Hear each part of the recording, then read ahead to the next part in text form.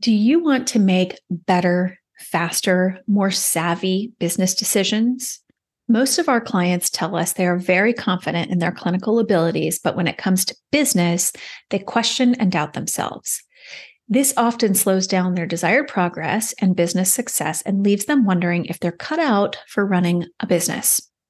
In this episode, I'm going to share research-backed information on the benefits of self-care and how it impacts decision-making. And I'll introduce my top 3 tips for making excellent and informed business decisions quickly. And no, the tips don't involve long lists, downloading apps, or learning a new skill set. It all boils down to vision, clarity, and flexibility. Those are essential components for making excellent business decisions. Collectively, they form a strategic framework that empowers you and your leadership team to navigate a dynamic and often unpredictable business environment. I'll walk you through identifying those shortly. I will tell you that questioning and self-doubt are very common, and I'll even say it's pretty normal to have doubts. When those doubts hold you up and hinder your progress, that's when it becomes a problem. Air quotes around the word problem here because it's really more of a challenge or an opportunity.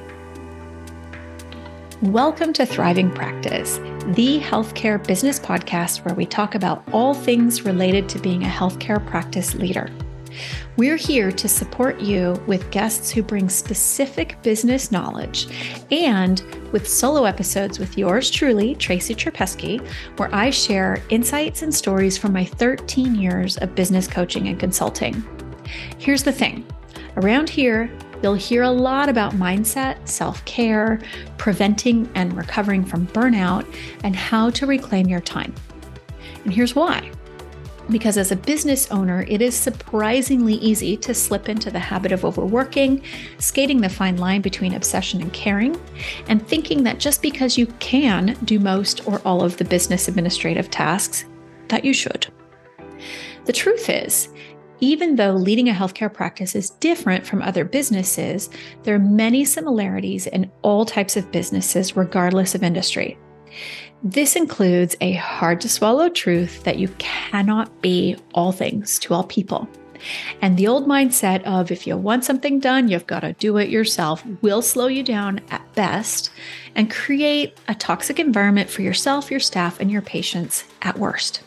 So, we're here to share different ways you can continue to be the practice leader while becoming a master of delegation and efficiency, and open up time to pursue avenues to increase your earnings, scale your practice, or deepen your knowledge. Or here's a concept: to simply have more time to do the things you love with the people you love. The reasons for guarding your time and energy and becoming a master delegator are pretty simple from a business perspective. The why is straightforward. Being a practice leader and healthcare provider can be tremendously demanding, and this combination puts you at significant risk for burnout. Additionally, carrying a heavy cognitive load, which contributes to the mid stages of burnout, significantly impacts your ability to regulate your emotions and make clear-headed decisions. So first, some background.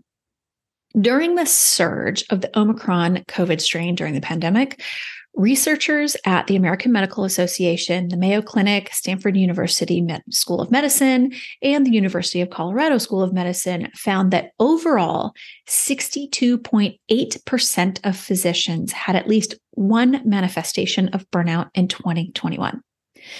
That is compared with 38.2% in 2020 and 45.5% in 2011. These trends were consistent across nearly all specialties, by the way. Now, there is hope for providers in small independent practices, which report dramatically lower levels of burnout when compared with the national average. In our work with provider owners, I've seen that the striking difference in burnout rates is directly related to having control over clinical hours, autonomy in decision-making with respect to patient care, and being connected to a larger purpose, say, for example, supporting underserved populations or specializing in an area of care that they're passionate about. Sometimes our clients come to us on the verge of or in recovery from burnout. And the number one challenge they have about being a practice owner is that it's tremendously difficult to provide a high level of care while juggling clinical, leadership, strategic, and administrative responsibilities. They feel their ability to make good and timely business decisions is hindered by their fatigue and overwhelm. Now, as I mentioned earlier, self-questioning then can start to set in, and a cycle of doubt, overwhelm, and analysis paralysis will take over. Or sometimes even worse, taking rash business decisions without looking at facts and data, which can be extremely costly to the practice. Now, it might seem a little out of left field or even maybe simplistic to say that self-care is one major avenue to better decision-making in business, which is why I want us to explore it together. In a 2021 Forbes article entitled "Why Multidimensional Self-Care is Essential to Better Leadership," the author identified the biggest benefits of self-care as thinking more clearly and realistically, followed closely by the ability to identify and reflect on what's most important to you. We spend a good amount of time with our clients on identifying their vision and establishing clarity around what's most important to them and why. I invite you to slow down, to speed up, or scale up.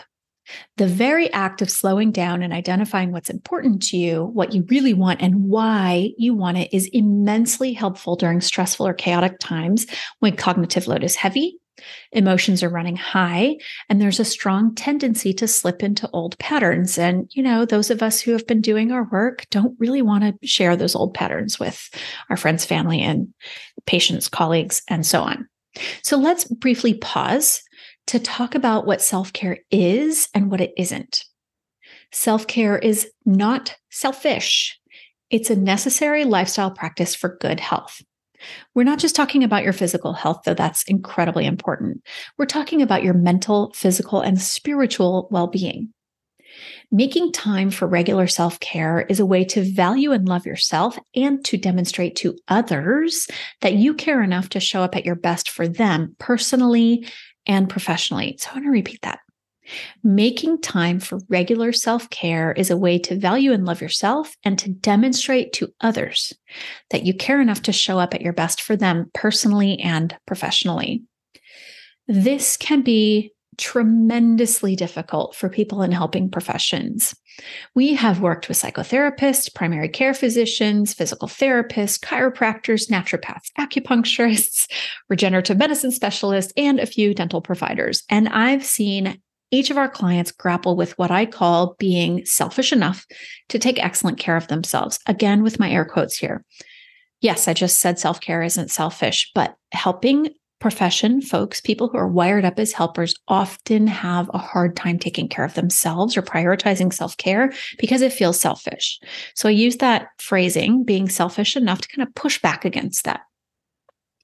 Here are some benefits of regular and consistent self-care. Here we go. It can help you achieve more as a leader. As a practice owner, you are a leader, no matter how much you delegate out or how large or small your team is. You set the tone and determine the culture of your practice. You can optimize your leadership skills, your emotional intelligence, your effectiveness, and your productivity. You can contribute more and add more value when you're in a good emotional, physical, and mental space. And here's a really good one, especially for those who struggle with making business decisions. Self-care can help you value yourself and feel more confident. Part of self-care practice is how you think of and treat yourself. That means being self-compassionate when you're having a hard time or when you've made a mistake or experienced failure and when expectations weren't met. You can excel without being perfect. Whew, okay, as a recovering perfectionist, both of my hands in the air here, I am personally cheering you on in this practice. It is so liberating. You can excel without being perfect. The key I really want to drive home is this concept of slowing down to speed up or scale up. Practicing self-care is a means of slowing down. In slowing down, you can gain clarity and you're able to navigate your emotions and understand what they're telling you. You will be better equipped to reconnect to your vision and mission, and also to know whether or not you're in a good position to make a change should you be tempted by shiny opportunities or thinking the path you're on needs adjusting because maybe you're not getting where you want to be as fast as you would like or something. So here's a pro tip. If an opportunity is not aligned with your why and bigger vision, it's definitely worth tabling for a while to let the ideas marinate. You can always come back and visit later. I feel pretty comfortable assuming that, like our clients, you, our listeners, are committed to providing the highest level of care to your patients. You're much more likely to show up rested, focused, and clear-headed for your patients when you're getting your own needs met. That includes feeling confident in your business decisions. Everybody wins when you're thriving. Now, let's talk about my 3 tips for making excellent business decisions. As a sidebar, before I continue with this, making excellent business decisions always includes having a current picture of your numbers and knowing where you stand financially. So working from there, we start with vision. Tip number 1, let's go. Your vision. Your vision provides the overarching direction and purpose for your practice. It involves a clear, inspiring picture of where the practice is heading. A well-defined vision serves as a guiding light, aligning yours and your team's efforts. It helps in setting long-term goals, fostering innovation, and building a shared sense of purpose with your team. Without, meaning the absence of a compelling vision, your decision-making can become fragmented and lack a cohesive strategy. Think ping pong ball, but less fun. It is quite simple to identify your vision, but it's not always easy. Also, as you've probably already experienced, your vision may need adjustment along the way as you adjust your own goals and aspirations. But just as a lighthouse can guide ships through storms and rough seas, your vision can guide you through the ups and downs of practice leadership. The second tip is clarity. Clarity in decision-making involves a thorough understanding of the current situation, as I mentioned, for example, knowing your numbers. Also, an understanding of your goals and potential outcomes. It requires clear communication of objectives, risks, and expectations to your leadership team or business partners. When decision makers have comprehensive understanding of the context, they're better equipped to assess available options, anticipate challenges, and make informed choices. Clarity reduces ambiguity and enhances the likelihood of successful implementation. Now, if you want to gain crystal clarity, you'll need to slow way down. Write out everything you want to achieve and why, and keep doing this until you reach the end of your normal thinking. So basically, I'm saying journal, right? You're going to write this down. Usually it takes 20, 30 minutes of writing to get to the outside edge of your regular thinking. And then the magic starts to come through. That is where you gain your clarity and the ability to communicate that with your leadership team. You connect so deeply with what's most important to you and your why.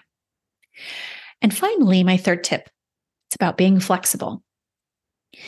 The business landscape and just the world in general is dynamic and subject to rapid changes in technology, market trends, and external factors. Flexibility in decision-making is directly connected to your ability to adapt and adjust your strategies in response to evolving circumstances. A rigid approach can lead to missed opportunities or ineffective solutions. It's kind of like the forest for the trees, right? If we're just looking at that one sick tree, we can't see that everything around it is looking pretty healthy. So your ability to be flexible will allow you to pivot when necessary or seize emerging opportunities and respond proactively to challenges. It also fosters resilience in the face of uncertainty. Vision, clarity, and flexibility are interconnected and reinforce one another. Integrating the 3 is key to your ongoing growth and success. A clear vision provides a foundation for decision-making. Clarity ensures understanding and alignment, and flexibility allows for adjustments without compromising the overall vision. Together, they create a strategic framework that supports agile and effective decision-making. In practical terms, a practice leader with a clear vision is better equipped to communicate strategic goals to the team, opening the door to a shared understanding and connection to purpose. Clarity enables effective risk assessment and the identification of key performance indicators or KPIs that you might identify or learn to identify, which can help you in decision evaluation. Clarity also helps shut down the noise, so to speak, when things get chaotic and complex. And flexibility allows your practice to adapt strategies based on unforeseen challenges or updated goals. So when you slow down enough to identify and fine-tune your vision, you will gain crystal clarity about what's most important to sustain or grow your practice. And as one of my clients says, when you bake in the flexibility needed to adapt rapidly changing times, you'll have the key ingredients for your recipe for success. Now, keep in mind that taking excellent care of your well-being, your body, your physical body, mind, and spirit includes slowing down in order to speed up or scale up, and it will support you in making sound business decisions. If this episode has provided value to you, make sure to subscribe and leave us a review so more practice owners like you can find us and learn from the wisdom and guidance of our incredible guests and from myself. As a small business, we produce and broadcast this podcast with a limited budget. So we would like you to know how much we appreciate you, our dear listener. Thank you for being here and for supporting us in our mission to help over 1,000 practice owners take back their time, grow their practices, and elevate their leadership. Imagine if you could take back an hour or more every day. What could you do with that time? If you'd like to learn how to take back your time and grow your practice without sacrificing your well-being, schedule a strategy session with me. Go to practicesuccess.co and click on Book a Strategy Call button. I'm honored to support you in your success. See you in a couple weeks.